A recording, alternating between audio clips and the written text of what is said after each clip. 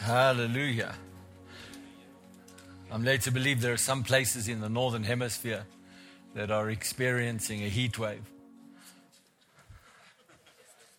We're experiencing a cold wave. Hallelujah. Thank you. Praise the Lord. Well, you know, when they chose the songs, they had no idea what I was going to preach on this morning, and I'm grateful that the Holy Spirit had them sing the songs that they did because of the message that I'm going to minister to you today.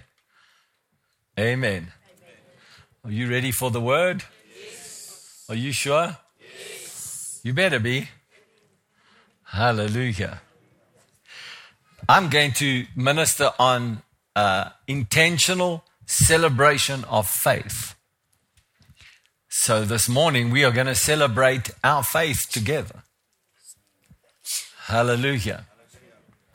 I want to remind you that in 2020, the year of 2020, Brother Jerry prophesied that it would be the year of supernatural increase.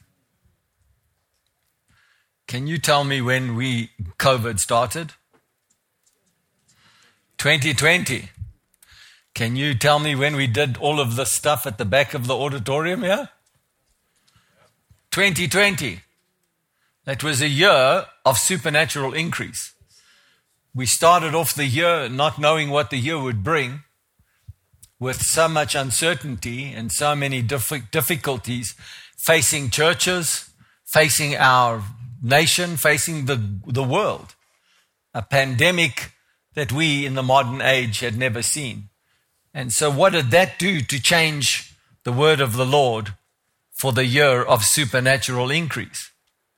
It doesn't change the words that God spoke. The circumstances do not change the words that God speaks. The words that God speaks stand bigger than the circumstances. And probably, I would say, in our ministry, in the natural, we experienced a greater movement and shift going forward than many other years put together. So, because we steadfastly declared that 2020 would be a year of supernatural increase. Do you remember that 2021, the Lord spoke a year of abundant overflow? A year of abundant flow. So, year of supernatural increase doesn't go away. When Lord speaks a word, it stands forever, and the next word builds on it. So supernatural increase and abundant overflow, well, those are things that must go together. Once again, our ministry experienced the abundant overflow regardless of what had happened in the previous years. If you remember, the Lord spoke through me to say we must go big and go bold. Right? I'm just reminding you that we have something to celebrate in our faith. Yes. 2022, Brother Jerry prophesied that it would be the year of the open hand of God. And there would be unusual, extraordinary, and supernatural provision. And if you remember, the Lord spoke to me and said, go big and go bold, even bigger and bolder than the previous year. Version 2. If you like. And so we haven't slowed down in the ministry. We've done changes to the buildings. We've had an increase of people coming into the ministry. We've had an increase of how many albums we've done in the ministry. We never stopped going on mission trips, sowing seed into foster homes, break free, as a rehabilitation, skill center and rehabilitation. As a ministry, we've kept growing and going and kept trusting the words that God spoke. And so this year is the year of maximum, the highest level attainable. And you will remember that before Brother Jerry brought this word out, I had a word from the Lord that said, step up and step into.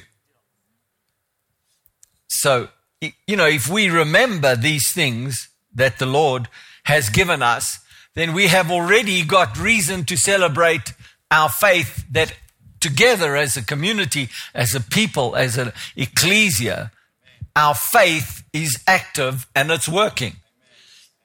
We are not going backwards. We are gaining territory. We are making significant moves going forward. This last 18 months or so, we have been focusing on what God wants for us in Ethiopia.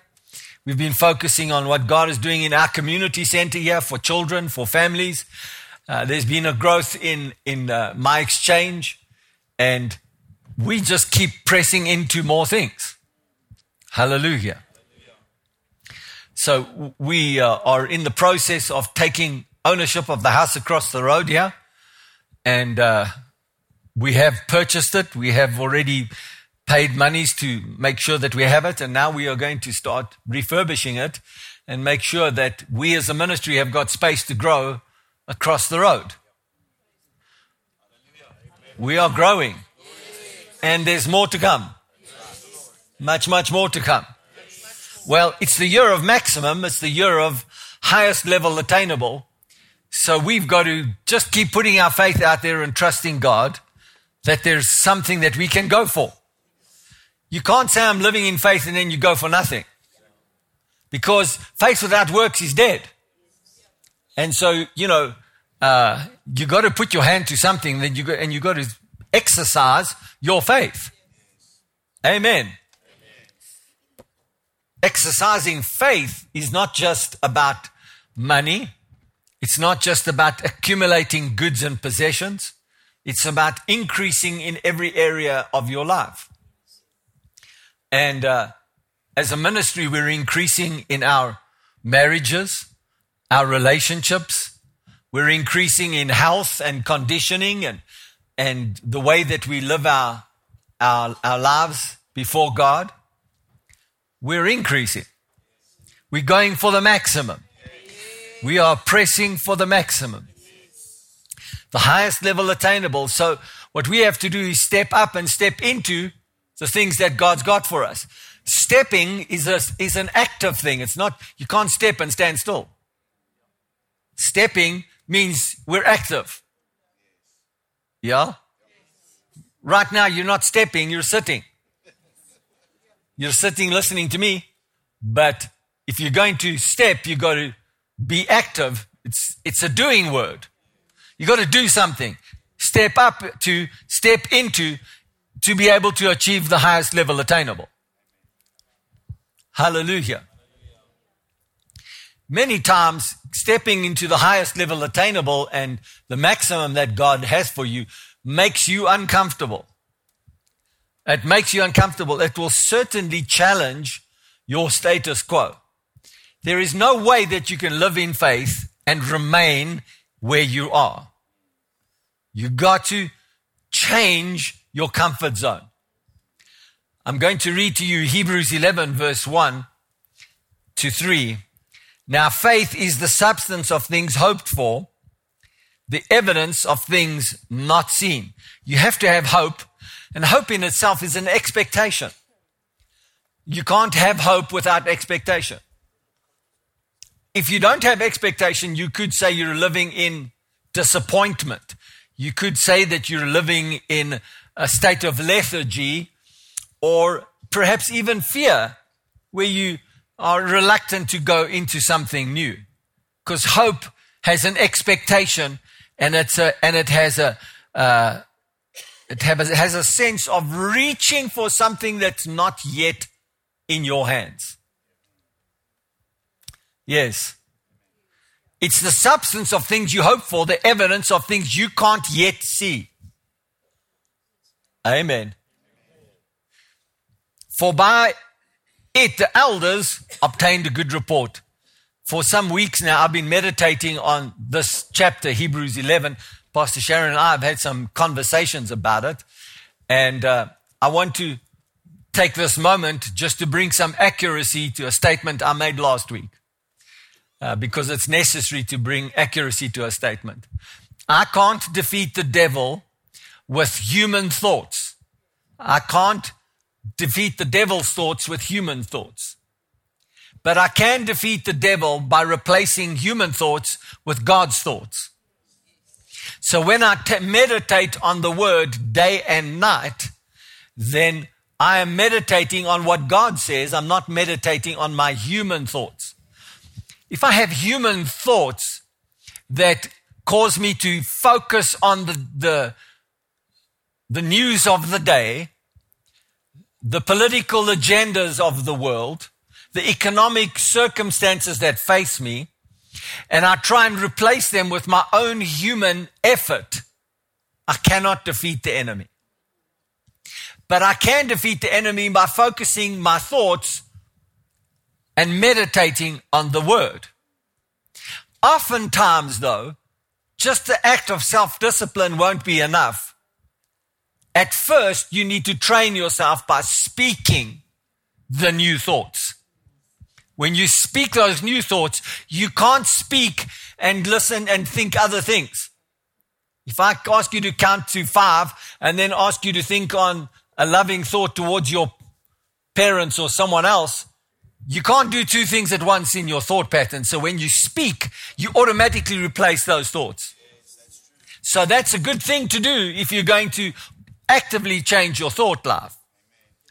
But you can be continuously meditating on the word of God, and meditation is an important thing to live continuously thinking on the word rather than thinking about what everything else is going to happen to you.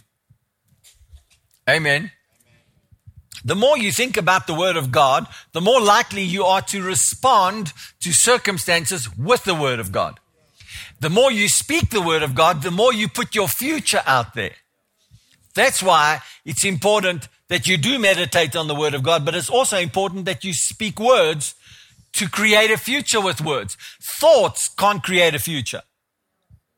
Thoughts just replace what you are putting into your heart, but words create the future. That's why you can't just meditate on the future with the word of God. You've got to meditate and speak.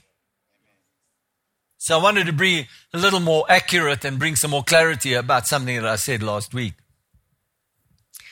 By faith, we understand that the worlds were framed by the word of God. You see, the world was framed by the words of God. That means we frame our world with our words. So that the things which are seen were not made by things which are visible. So, faith is basic, its basic nature is what I'm going to talk about a little bit. I'm going to talk about the nature of faith and the fact that honoring the honor that comes with faith and the way faith sees things. So the basic nature of faith is that you have to have a hope and you have to have an expectation. The basic nature of faith is that your hope and your expectation is reflected in your words. This is as basic faith teaching as we can get. Faith has an expectation in line with the will of God, with the words that God gives you to speak, and it is created by the words that you speak that is in line with the will of God. That's it. It's not that complicated. But it has a measure of persuasion in it. It has a measure of words that you believe. Words that you may not at first believe when you speak it, but you believe that by speaking the words that your faith will grow with the words that you speak. So it has a nature to it. Faith has a nature. And you can hear when people are living with the nature of faith. You can hear what they're saying. You can hear that if somebody's full of something that's full of faith and it's out there, you can hear it. You can see actions that are in line with that faith. It doesn't draw back, it goes towards. Amen. By nature, faith honors God's word. By nature, faith honors God's word. You can't say I have faith and dishonor God's word. How do you dishonor God's word? You will speak words that are not in line with what God says. Then you dishonor God's word. If I speak my fear, then I'm dishonoring God's word. If I speak my emotional transactions that I'm making with myself, then I'm dishonoring God's word. I should rather speak an emotional transaction with the word of God. Amen. You know, there's a really well-used phrase. You don't live by what you feel. You live by what the word of God says. That's very true. It doesn't mean to say, though, that you don't. I mean, feelings are very real. They're real, and they're prescribed by God for humans to have those emotions and have those feelings. We are made to have feelings. We are not made to suppress feelings. Come on now. This should liberate you in your walk with faith. Feelings are not from the devil. But how I express my feelings is what's going to frame my future. So if I take my feelings and I react on my feelings and I'm using my feelings to control my circumstances, then I'm likely to want to always be in control with my feelings. And 10 to 1, I'm going to be using harsh words, or I'm going to be using defensive words, or I'm going to be acting defensively, acting in different ways that will reveal that my emotions and my feelings are driving my future rather than the word of God. When I take the word of God and I put it in my heart, my hope and my expectation begins to come in line with his word, then my feelings change. Now, when I'm confronted between two feelings, which you can easily have a moment of disappointment, but you can quickly change. That's what Pastor Sharon and the music team are doing when they say, put a smile on your dial. Choose to rejoice. What they're saying is you came in with a set of feelings, change them. Change them to be in line with feelings that are in line with the word of God, with joy. It's your choice to rejoice. It's your choice. It's a choice. It's not, I'm going to wait till the feeling comes upon me. You see, if you wait for feelings to come upon you to change your faith, you'll never have faith. You got to choose to have faith. That's the nature of faith. You got to choose it. Amen. I'm so glad that I live with a bunch of people, and I celebrate you today because you don't live by your feelings. You choose to live by faith. Your participation in this service this morning is evidence that you are a faith people. The fact that you are part of this ecclesia is evidence that you are a faith people. Because you've already been challenged with many feelings about this world system and how we as a ministry must see things differently because of the way God has revealed it to us. And so you have chosen not to live by your feelings, but to live by what God's word says, how we must live together. Amen.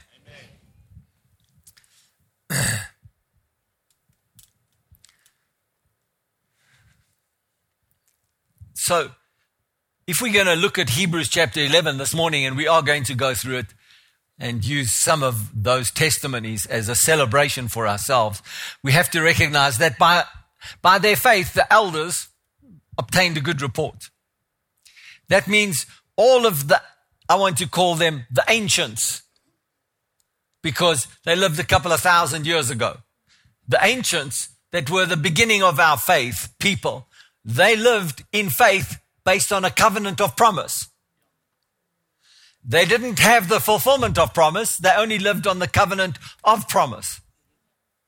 The promise was enough for them to have faith. Wow. If those guys didn't have the Holy Spirit and they didn't have a redeeming Lord and they chose to live by faith, so can we. And we do. And we must celebrate ourselves that we live in faith. Because truly, we have chosen the right system to live by. Amen. So faith is also a way of viewing all experience. Every experience that you have had is a way that you can look at it. There's some people that look at experiences of other people's faith, and they say, because other people have had experiences that are negative, I'm not going to have the same faith. Well, if you live your faith by other people's experiences, then your worldview is their worldview. You are taking their worldview and saying, I'm going to make their worldview mine. If you do that, you are permitting someone else's so-called faith experience to influence the way you live. Yeah? So I don't want to be doing my faith walk based on someone else's faith opinion. So I believe God for healing and I didn't get it, so therefore faith doesn't work. Well, there's so many factors about that person's faith that you don't know. They may not even be honest with themselves about what they experienced in faith. They may not have been honest about themselves in their speaking the word. They may not have been honest with themselves about all the other baggage that might have been in their lives at that time. There might be many things that you don't know of, and they don't even admit to themselves because they were looking for a justification to blame God out of emotional pain or whatever the circumstance, disappointment, whatever it might be. They'll never admit that to you. So I've had experiences where people have been honest about it with themselves, and their testimony is more damaging because they're honest, but they're still deceived. When someone is honest about what they're feeling and about the way they went, but they're still deceived, they are extremely honest, but they're still wrong. But they speak so honestly that you believe their honesty, but they're still wrong. That's extremely dangerous to your faith. I want to have an experience of the Word of God, and I don't even want to take my past experiences of where faith worked or it didn't work as a measure of whether I have faith. Now, where I have got faith and it has worked, the Word of God says I can use that testimony for my going forward. But I don't want to use my disappointments that I haven't had faith come in the time that I needed it to come and say, that's God. Or I can dwell on my own wrongs that I did.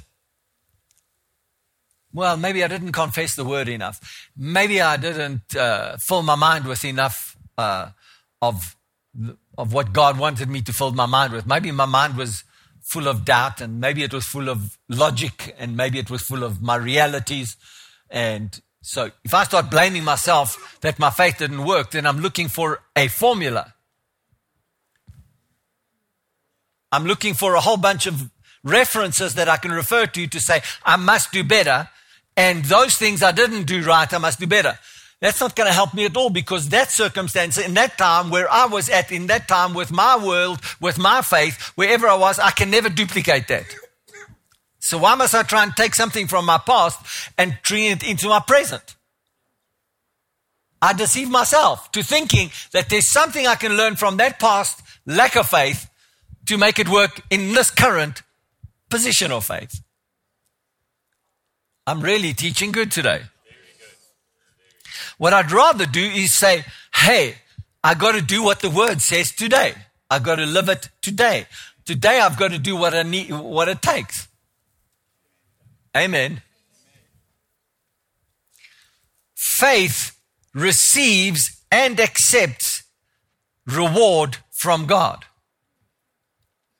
So we have both acceptance from God for faith, and we have reward from faith. Amen.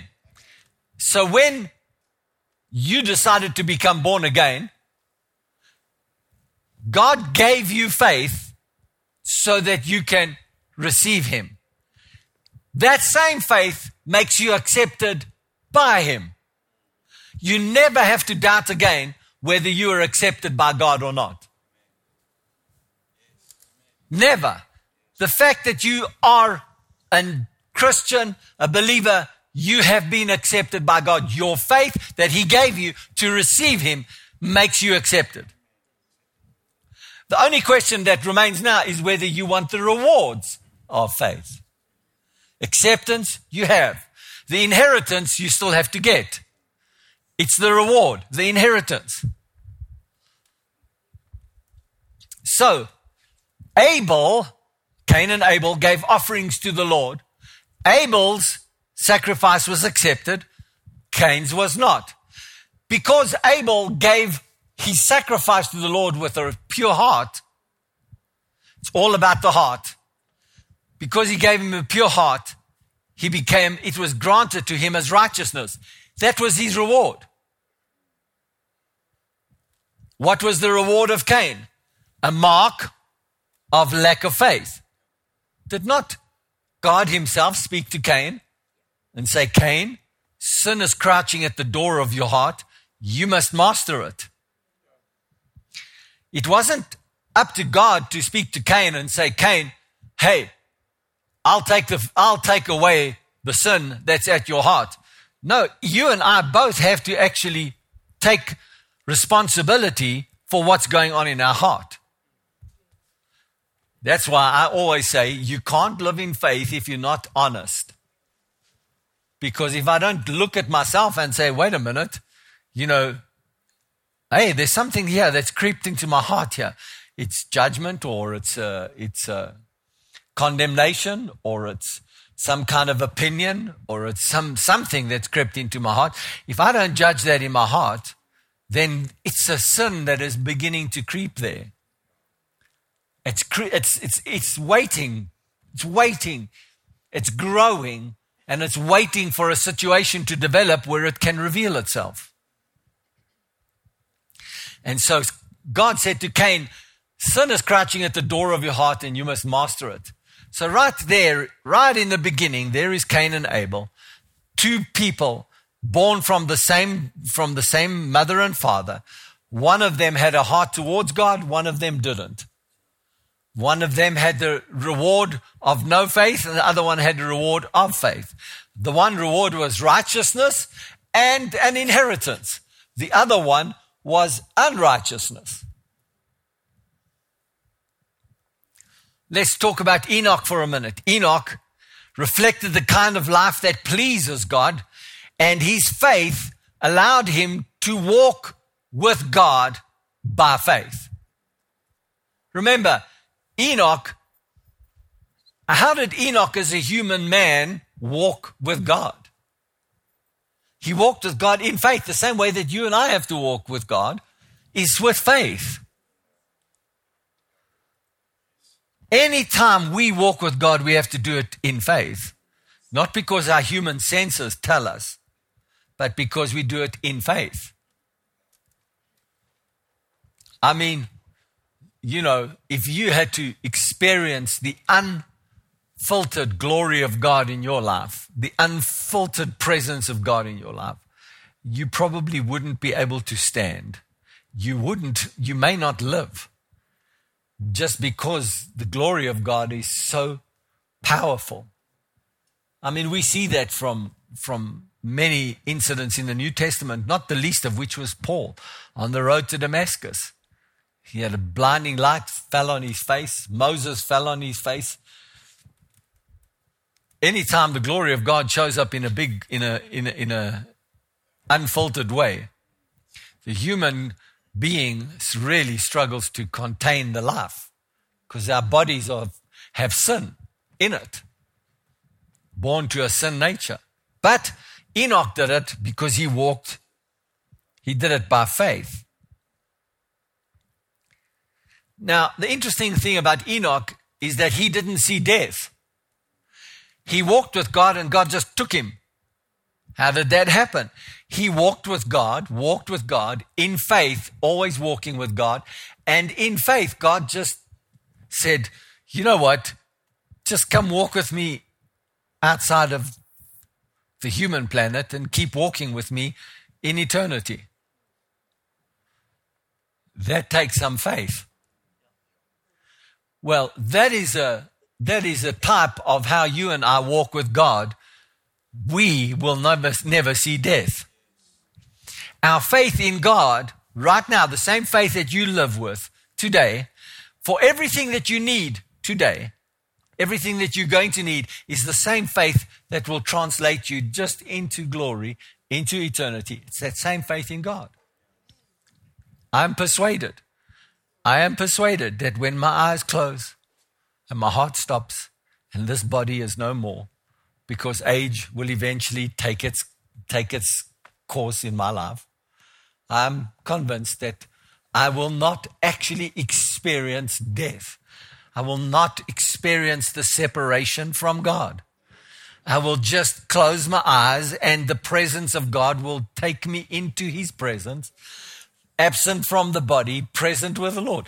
In a twinkling of an eye, before my eyes can close, my spirit man is leaving my body and I'm in the presence of the Lord. Enoch did it, so we can do it. Hallelujah. It's something to celebrate, don't you think? That's why we can live life in faith fearless. It's one of those things that actually, if you think about death, you think about something that is fearful, because we're designed to hold on to life. God designed us to hold on to life. So when you feel like I'm losing control to hold on to life, faith must be present. Come on. If you feel like you have to hold on to money because money is your life, fear is present. Because if money is the way that you live life and you can't let it go out of your hands to the purposes of God, then you are not having that same faith in God because you want to hold on to it. The minute you say, in the same way that my life and my eternal future is in God, I can trust God with everything else.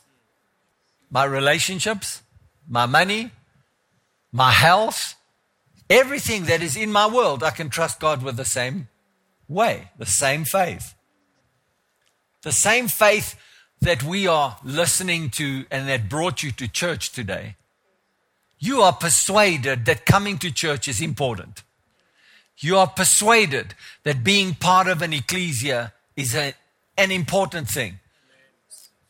You are persuaded. That same persuasion is what is going to take you into a higher life of celebration. It's the same persuasion that is going to take you into a higher life of the maximum, the highest life attainable. Stepping up to it, stepping into it. So we've got to just keep celebrating this faith. Keep celebrating it. Every day, just keep celebrating. I'm a person of faith. I'm living in faith. I'm living with faith. And my faith is rewarded because I keep living it with God. Hallelujah. It's a major, major difference between having joy in life and having an expectation of more to come rather than shrinking away because of circumstances. Hallelujah. It's the same faith. It's the same faith. By the way, it's that faith that Jesus was activating in the rich young ruler. When the rich young ruler came to me and he came to Jesus and he said to Jesus, what must I do to inherit eternal life or see the kingdom of God? What must I do? And Jesus said to him, why do you call me good? Only God is good. He was telling him, you're talking to God. Now do what I say. Swap your faith in your works for faith in the person. Don't keep focusing on your works. Focus on the relationship. In fact, your faith has brought you to this present moment encounter with the living God. rich young ruler. Your faith brought you here. Now celebrate your faith to the next level. But he turned away and he was sorrowful and he was sad because when he had the biggest confrontation of his faith, he realized that his faith was a works and a formula program. He didn't yet have the engagement of a relationship. And so Jesus said he loved him. But he walked away grieved because he had to give off all of his status to get something that he had. If he lost his life now, he was going to gain his life eternally. He probably would have been one of those apostles of the Lamb. What an eternity. But his money was more important. I'm trying to say to you that he was holding on to natural things rather than saying, I'm celebrating faith and pressing for the maximum, pressing for the higher life attainable, stepping up to it, stepping into it. I've got to go more. Jesus was offering him more. He wasn't diminishing what he had done. Do you see that? Jesus wasn't putting him down. In fact, Jesus loved him because of his commitment to the covenant. He wasn't putting him down. He was celebrating what he had done and saying, come with me. Here's your moment. This is it. Come with me. The more you celebrate your faith, the more likely you are of stepping into the next moments that God has for you. Because if you celebrate your faith and you celebrate your intentional relationship with God in faith, you are likely to say, I'm ready for the next thing. I'm ready for the next thing. This is good teaching. Hey? The word of God says, by faith Enoch was taken away so that he did not see death. He was not found because God had taken him. For before he was taken, he had this testimony that he pleased God. Hey, don't you want to be just taken by God? While you're here on the earth, not physically taken, just taken, consumed by him. Taken up by all of who he is. Just taken by him. Hallelujah. Noah became an heir of righteousness by faith himself. And his personal faith saved his family and caused his family to share in his fruitfulness forever. I want to show you how your personal faith can do something greater than just for you. By faith, verse 7, by faith Noah, being divinely warned of things not yet seen, moved with godly fear. Can you see that? He moved with godly fear, prepared an ark for the saving of his household, by which he condemned the world and became an heir of righteousness, which is according to faith. So, God judged the world, but him and his household were saved. So his household's fruitfulness and their inheritance was ensured by Noah's faith. Yeah. So we need to be sure that we are living in faith and celebrating our faith, because it will not only save us, but it will also save our household. It will save our families. It will save our future and the generations to come. Don't you agree? Don't you see that? Amen. I mean, you know, it's a wonderful thing for me. It's really a blessed thing for me that I look at many of you that are in this church, and I see choices that you have made to live in faith.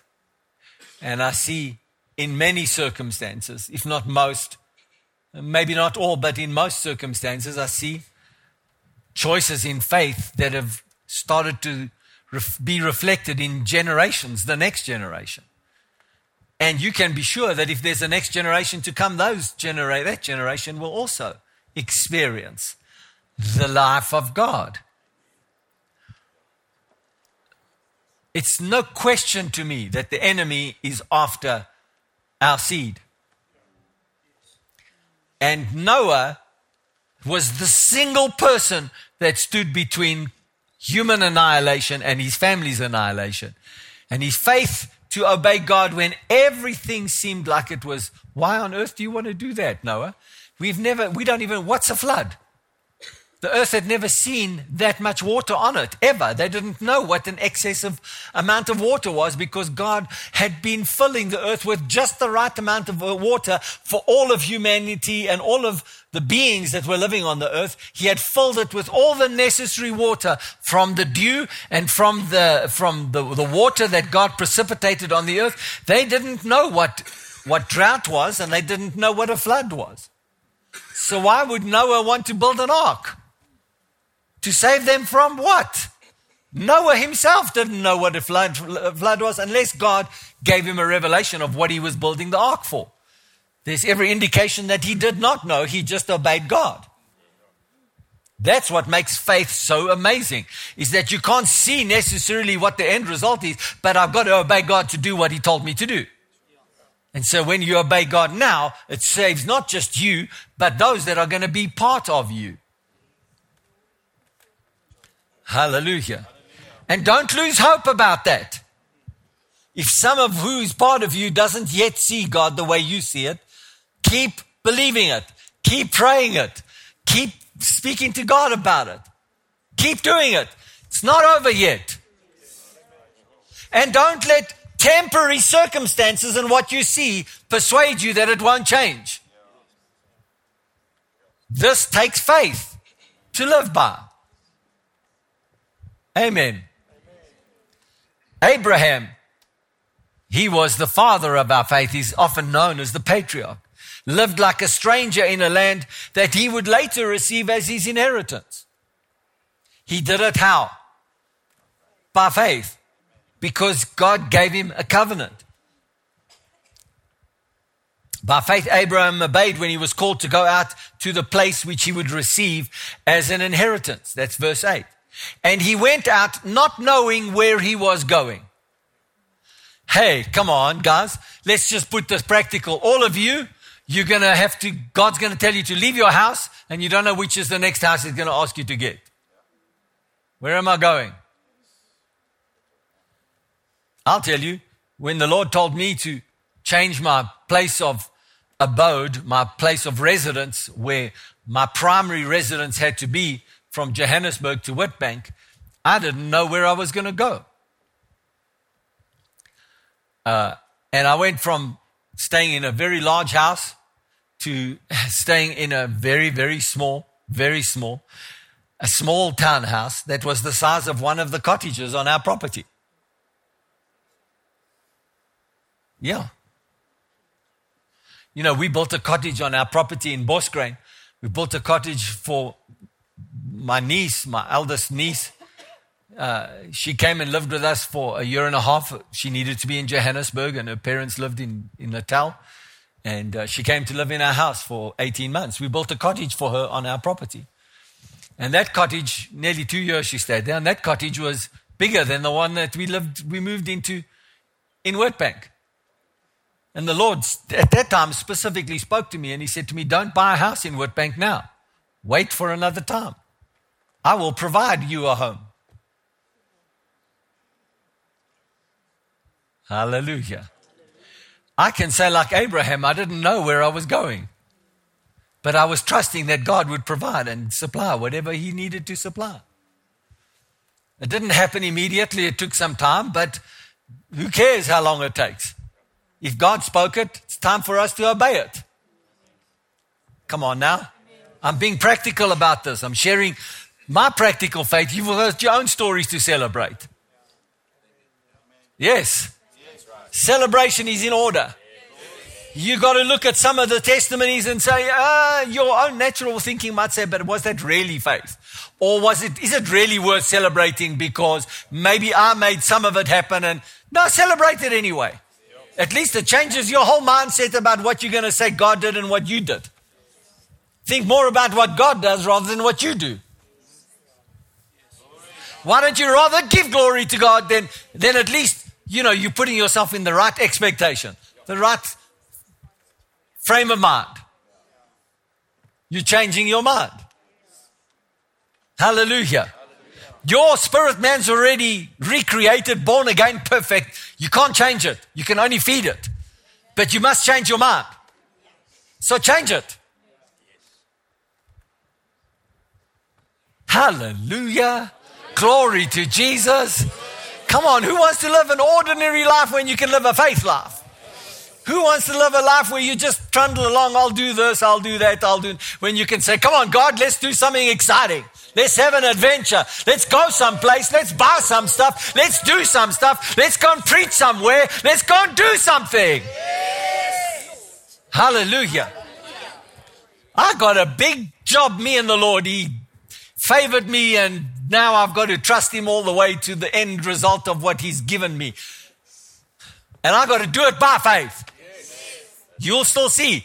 I got to do it by faith. Hallelujah. Glory to Jesus. Yeah, Abraham, he had to wait for the city which has foundations, whose builder and maker is God. Well, whatever God chooses us to do, by houses here, by properties otherwhere, by whoever God wants to lead us in this world, we have to trust him that the same city that he's built for us, and a foundation whose city, the foundation God is making, we have to trust that God's got that same thing sorted for us. Amen. Here's something that I really believe is amazing. It's amazing. It's amazing because when I started meditating on this, the Lord began to show me something here. So even Sarah, who was past age, everybody just say this, past age. Remember, I preached a whole set of messages. I'm not 5 minutes late. You can be past age and God can still redeem empty hours. In fact, God specializes in redeeming empty hours. Past age. God enabled her through faith to bear children. So, she had an experience with God where God's talking to Abraham and he says, Abraham, I'm going to make you the father of many nations. And Sarah is going to be the woman. And she laughed in disbelief. And God still called Abraham. Why is Sarah laughing? In disbelief. Just bear in mind, she's going to do it. She's like, yeah, right. I was young and I couldn't have children. Now I'm old and I can't have children. What's changed? How is this past age thing going to happen for me? Even when I was in the right time, I couldn't have kids. I don't know if you know what I'm preaching here. Even if you're in the right time and there's something that is not quite right and you don't have the right results, don't stop. Because God is about to do something that is maximum, the highest level attainable that we can step up to and into, and God's the only one who can do it. Because it's past age. So he's got to go back and redeem what could have been possible to make it possible. Only God can do it. That should tell us that there's nothing impossible for God. If he can make life come to a dead womb that was dead even in the right age. So even if you were not productive in the right age, God can redeem your productivity past age. Hallelujah. Come on, that should give all of us hope. Because even if the devil has stolen many hours and years and all kinds of stuff from us, we are now past age. God says, you're not late. I'll redeem it. Trust me. Use faith. Same faith that you're born again. Same faith. Let's go. Hallelujah. Glory to Jesus.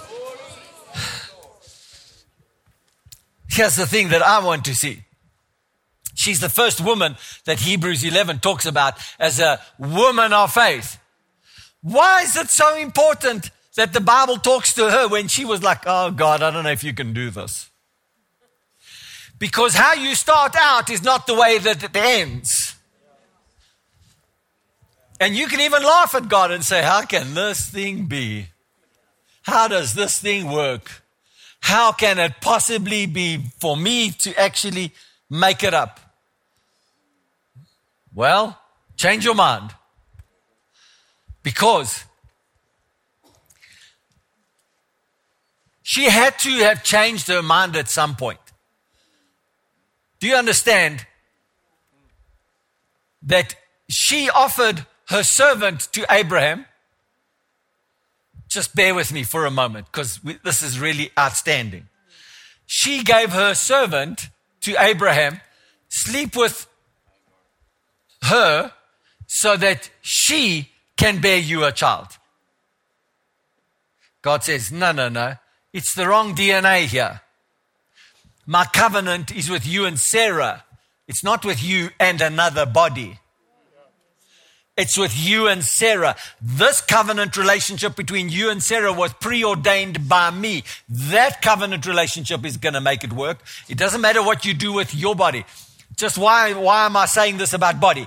Abraham's body was still alive to reproduce. Abraham's body was still up for multiplication. Because God had promised him a multitude. Look at the stars. Look at the sand. A multitude will come from you. But at first it has to start with a single multiplication. She didn't see how one multiplication was going to happen. Never mind stars and sand, multitudes. But at some point, watch this now, watch this. Intimacy between Abraham and Sarah at 100 years old, who knows? Who knows? Come on. I know their bodies were not as old at their 100 as our bodies are old at 100 now. But let's say they were still old. They certainly were not young anymore. The Bible says she was past age. That means she'd gone through the transition of life as a woman. She was no longer having the normal cycles of a woman. She was past age. So God had to start restoring her body. In other words, estrogen and other stuff had to start coming back alive in her body. Suddenly she say, wait, what's going on here? One day I wake up and things are happening I thought was gone. She probably, after the first cycle, she probably went into Abraham's room and said, come here, boy. God's working. How else did it happen? Come on, bear with me now. This is how it must have happened. God had to come upon her body and reverse age.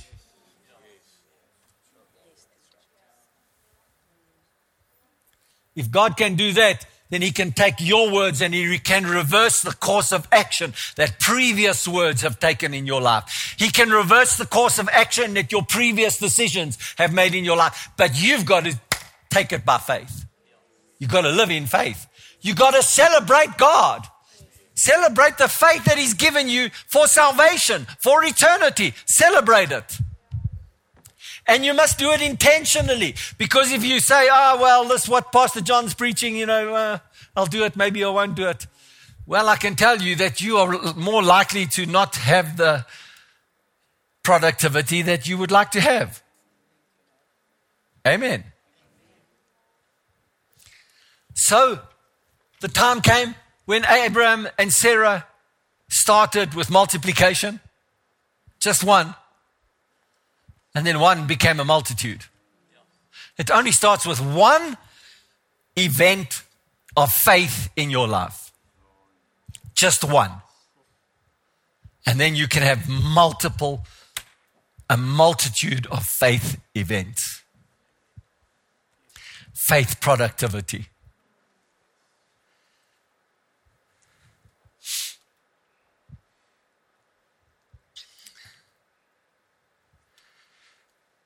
So, I've spoken already about that faith constitutes a Christian's true worldview.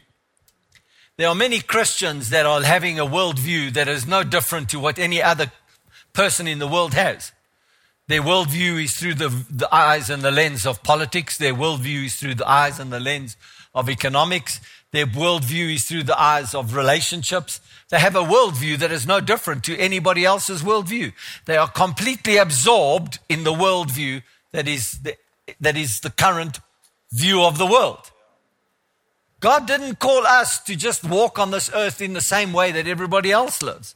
He called us to live in faith. That means our actions has got to be different to the way that the actions of the world are.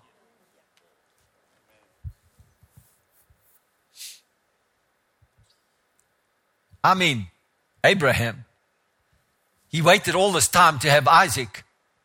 Talk about a worldview change.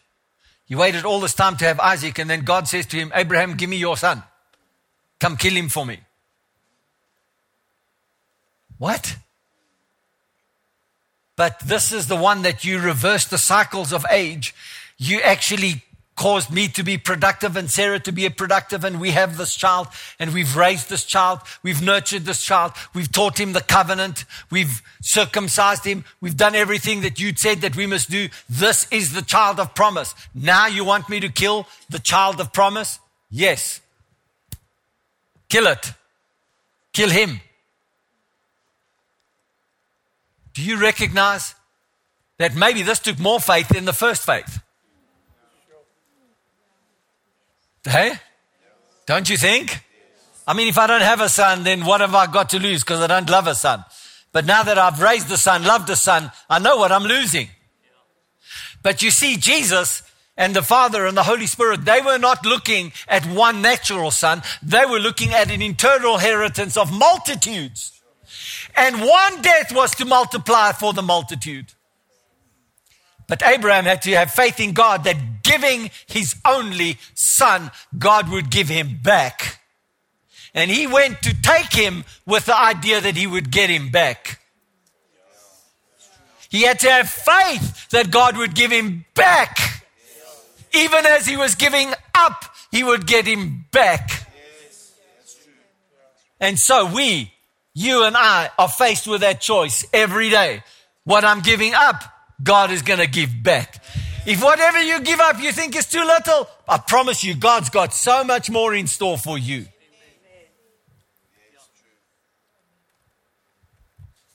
How is it possible? How is it possible that God is going to multiply one seed? Give him to me. When you give me Isaac, because you've done this for me, I can give my only son. And through Jesus, Isaac was the representation of what Jesus was going to be. And by faith, Abraham received him back from the dead. By faith, God the Father received Jesus back from the dead. The one faith brought a multitude of faith. And you and I are alive in faith because of what Abraham did so that Jesus could come. You think that whatever you can give up, God can't give it back?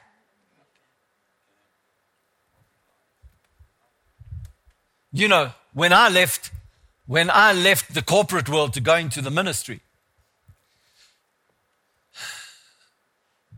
I thought, you know, how is God going to take care of me? How all this income that I was earning, how's God going to take care of me? And then at some point in time, God said to me, now, John, I want you to take all your money that you had made in the corporate world. I want you to take it out of properties and renewable income. And I want you to trust me for all of it. And at that time, there was a great shift and a movement amongst pastors and ministers in the world that it was okay to go into business rather than stay out of business. And so many pastors were having investments in business so that they could have this alternative income. I'm just telling you facts. I'm not making any statement about it. I'm just telling you facts of what was happening. At that time, the Lord said to me, I don't want you to do that, John. I want you to stop doing that. I was so perfectly primed to be one of those examples to the body of Christ of how you can be a pastor and have investments and get wealthy from those investments while you're a pastor. I was so perfectly positioned for that. And God said, I don't want you to do that. I want you to trust me. And the Lord said this to me at that time. He said, John, I need you to do this because I need you to know that you got to trust me, not your investments. That's right. And he said, I need you to do this because you're going to teach my people how to live in faith in their future with their tithes and their offerings, because they need to live in faith the same way you live, not by your investments, but by your faith. Amen. Yes. I didn't have any idea of what that would mean for me going forward. So I sold my commercial properties. I sold everything else that I invested in, and the Lord had me do stuff with that money. Praise the Lord. Praise the Lord. And he said, I want you to trust me. I want you to walk with me because you are going to need to live in faith. And so, if I stood in front of you and I said, I don't live by your tithes, I live by my faith and by the giving that I do. But if I had a whole investment portfolio that was backing my income, then you could say, well, Pastor John, what kind of faith do you have? Exactly. Come on now. Exactly. God had me give up my investment portfolio so that I can live by faith. Exactly. I'm not telling you that God's telling you to do that. I'm telling you what God told me to do. And he said, while all the ministers are investing into business at this time, don't look at what they're doing, obey me. Don't take your example from them, you obey me. I got something for you.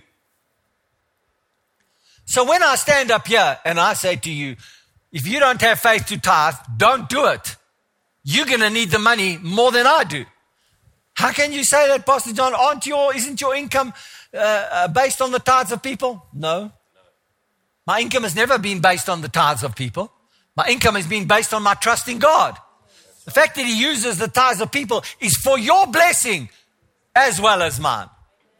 It's for your growth spiritually as well as mine. Because God wants us as a body to trust him, not each other. Abraham had no one to turn to when God said, give me your son. What other child can I give up? Do you want all my wealth? You gave it to me anyway, God. Right? Isn't that what happened with Sodom and Gomorrah and Melchizedek? He said, I don't want any man to say they gave me wealth because God gave me this wealth. So God gave him the wealth. God gave him the son. What was he going to ask for to give up other than his son? Give me the best you've got. Don't just give me anything. Give me the best you got, and I'll show you what I do for you. So God gave him Isaac. Isaac got Jacob and Esau, and Jacob got 12 children through Joseph. He got 12. And so I'm going to finish with this. Isaac had faith for the future. Jacob had faith for the future, and he blessed Joseph's sons as part of his future.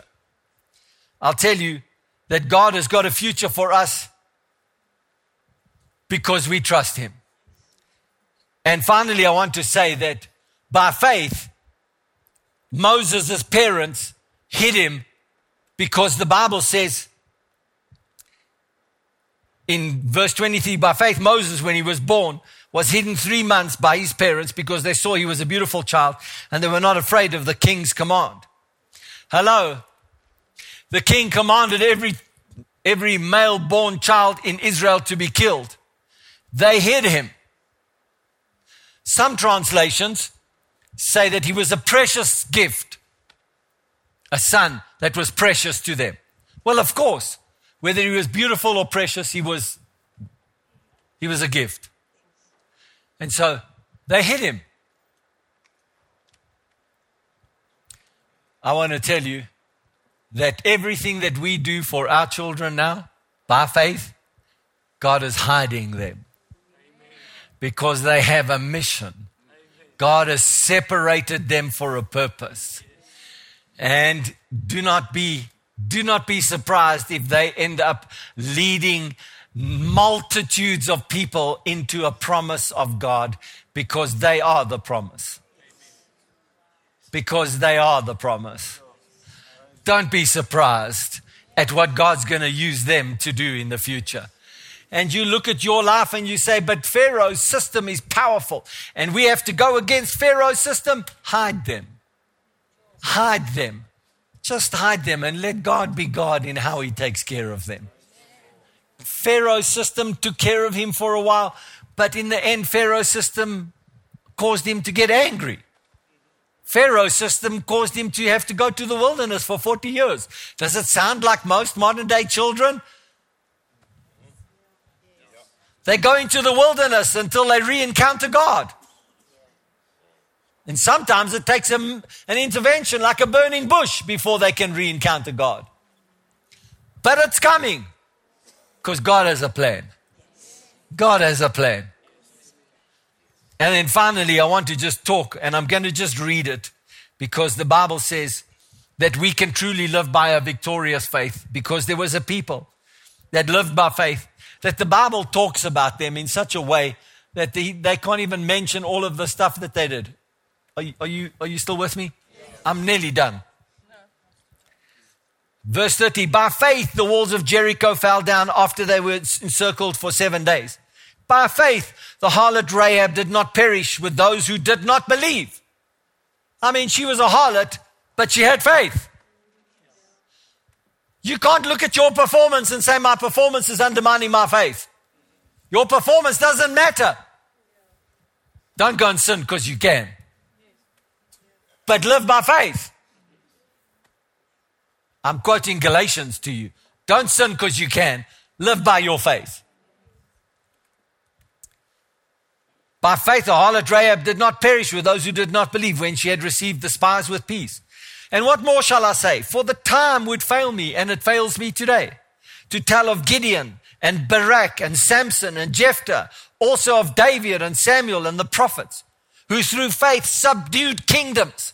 We are in the kingdom subduing business right now.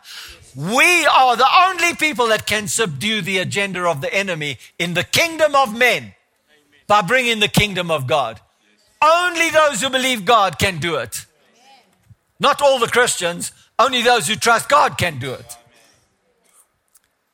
Subdued kingdoms, worked righteousness, obtained promises, stopped the mouths of lions, quenched the violence of fire, escaped the edge of the sword, out of weakness were made strong, became valiant in battle, turned to flight the armies of the aliens. There's much talk about alien encounters in the earth right now. Whatever aliens they are, I promise you they're subject to the church. Women received their dead raised to life again. Others were tortured, not accepting, delivering. In other words, kill me for my faith. They didn't have a living Jesus even yet. They just had a promise.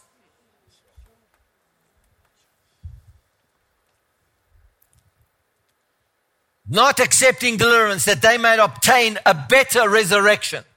Still others had trial of mockings and scourgings, yes, of chains and of imprisonment. They were stoned, they were sawn in two, they were tempted, were slain with a sword. They wandered about in sheepskins and goatskins, being destitute, afflicted, tormented. Oh, Pastor John, what are you talking about? These people said we're going to believe the promise of God no matter what our circumstances. And here we are in our modern world, and if we just don't have electricity for a couple of hours, we freak out. Hey? These people worked around in sheepskins and goatskins, and they didn't have food, and they had all kinds of stuff, and they were tortured for their faith. They were tormented and afflicted. Of whom? The world that we are living in is not worthy of them. They wandered in deserts and mountains, in dens and caves of the earth. And all of these, having obtained a good testimony through faith, did not receive the promise. They did not see the outcome of the promise, even though they believed it. And so we don't get our rent for a month, and now we stop quitting and we don't believe the promise of God. Come on. We got to celebrate faith, that these people lived by, these people prepared the way for, so that we can live here. If we celebrate this faith, we are doing a good eternal thing. Because I'm about to show you in my reading of the scripture. God having provided something better for us, that they should not be made perfect apart from us. They were already made perfect in their faith. And he said, I'm going to make you a promise so that you can be perfect like they can be perfect together. How? Through faith. Therefore, chapter 12, verse 1, we also, since we are surrounded by so great a cloud of witnesses. If you think those people that walk the earth are not alive right now, you are mistaken.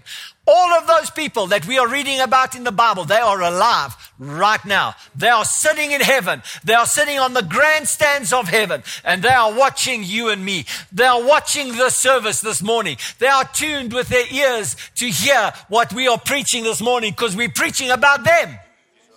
And the work that they did, we are giving glory to God for them. We are celebrating their faith. If I can celebrate Kenneth Hagin's faith and Oral Roberts' faith and John G. Lake's faith and Smith Wiggle's faith, I can celebrate their faith because they were the ones that did it first. And so if I celebrate their faith, I want to celebrate my faith. Why not? Can I put myself with them? In Jesus, I can. In fact, it brings honor of faith into the present age. So, whilst we are celebrating with so great a cloud of witnesses, let us lay aside every weight and the sin which so easily ensnares us, and let us run with endurance the race that is set before us, looking to Jesus, who the author and the finisher of our faith. He gave it to us, he'll finish it with us. Let's look to him, the author and finisher of faith, who for the joy that was set before him endured the cross, despising the shame, and has sat down at the right hand of the throne of God. Come on, people. Let's you and I celebrate our faith. Let's celebrate the great men and women of faith. Let us make it a point of our discussion, our discourse, our words, that we celebrate faith. That we celebrate each other's faith. Oh, you trust in God for something. I'm with you. Oh, I see God brought that for you. Praise the Lord. I'm next in line. Glory to Jesus. Oh, you haven't seen the end of it yet? No, not yet. It's coming. It's coming. It's coming. It's coming. It's coming. The same faith of all those people is our faith that we have in Christ Jesus right now. We are made perfect like them. We are made perfect. We are together in perfection in Christ Jesus by faith, who finishes our faith. Hallelujah. Hallelujah. Let us run with endurance. Let us keep moving forward. Let us keep going in God. Let's not say, oh, I didn't see my faith work last month, so what's going to happen next month? Hallelujah. I got the Most High God. I've got Jesus who's sitting at the right hand of the Father, and he's watching over me. He's saying, John, speak those words. Speak those words, John. Speak them. Speak them, John. Don't hold back. Speak them. Frame your world. Frame it, John. Keep making it. Keep working it. Keep making it. Make it happen. Speak it. Speak it. Come on, John. Speak it. Hallelujah. Hallelujah. Put it in your heart now. Meditate on it. Birth it in your heart. Birth on it. Meditate on it, John, and speak it. And meditate on it and speak it. And meditate on it. Hallelujah. I mean, we were having a chat with Matt and Kate the other day. I mean, Kate is so pregnant. She's like, can this baby come already, please? In the right time. The perfect time of God. Hallelujah. You know, I mean, I don't know if we'd known this before, but we spoke about it. And so I just want to speak it out here today. That human science doesn't know what triggers labor pains. It's not a special hormone thing. It's not a special anything. They don't know what it is that triggers the labor pains in a woman. They don't know what it is. It's God who speaks them into life. It's time. It's now. Come on. It's your time. And then natural has to come. Here's what I'm trying to say. In the same way that a woman carries a child in her, you can say the incubation is the same as the meditation. I meditate on the word. I meditate that it grows and it grows. And now, speak it out and it's born in faith. These properties will be, this future will be, my exchange will be, this will be, and this is going to happen, and that is, and I see this, and I walk in this, and I follow God in this, and my desire is God-given, God-birthed, and I speak it now. That's how faith works. Hallelujah. Glory to Jesus. Glory to Jesus. Come on, stand with me, everybody.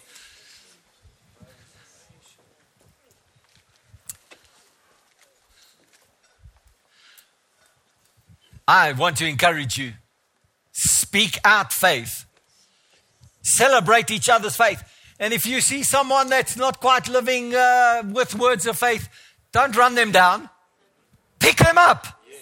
Say, hey, come on, what's happening to you? Your arms are droopy. Come on. Come on. Let's walk together. Speak better words. Speak better words. Speak God words. Come on, speak it. I'm not going to let you run your life into the ground. Speak different words. Speak different words. Hallelujah. Praise Jesus. Praise Jesus. And if you can't speak words about your circumstances, then just say Jesus. Just say Jesus. Say something that is at least good, not bad. Hallelujah. Praise the Lord. Just raise your hands and just say, I'm going to live for Jesus. I'm going to live with the words of Jesus in my heart and in my mouth. Put your hand here. I'm a child of God. I love His word. I love to speak His words. And I see the result of all of His words in my life. In Jesus' name. Hallelujah. Now just praise Him for 10 seconds. Praise Jesus. Praise you, Lord. We celebrate faith. We celebrate your life. We celebrate your words that you've multiplied in us, Lord. And a multitude of productivity comes out of our mouth in Jesus' name. Is manifest in our life. We praise you. We celebrate it. We glorify you in Jesus' name. Hallelujah. Glory to God. Glory to Jesus. Glory to Jesus. Hallelujah. Hallelujah. Hallelujah. This is our time. This is our time. I'm intentional about it, and so should you be. Glory to God. I pray that the words that you speak this week will be words filled with life, filled with joy, filled with all of the good things God has for you. Do you agree? Yes. Amen. I pray that the peace of God comes upon you, takes charge of your mind. It guards what's happening in your mind, and it comes with peace in your heart. In Jesus' name. I pray that no weapon formed against you prospers. You're blessed going out and you're blessed coming in. I declare that He, God, gives His angels charge over you. And no weapon formed against you shall prosper. But He will protect you in your ways that you walk, and He will not even let your foot get caught in a hidden snare, or that He will not let your foot go one side or the other side, but on clean paths, straight paths, He will cause you to walk this week in Jesus' name. Hallelujah. And blessings come upon you day and night. Dreams and visions and many good things that you can't even imagine start to float up through your spirit, man, into your consciousness in Jesus' name. Do you agree with that? Say amen. Amen. Praise the Lord. Before you go, tell somebody, I'm glad you came to church today. Thank you for coming. God bless you.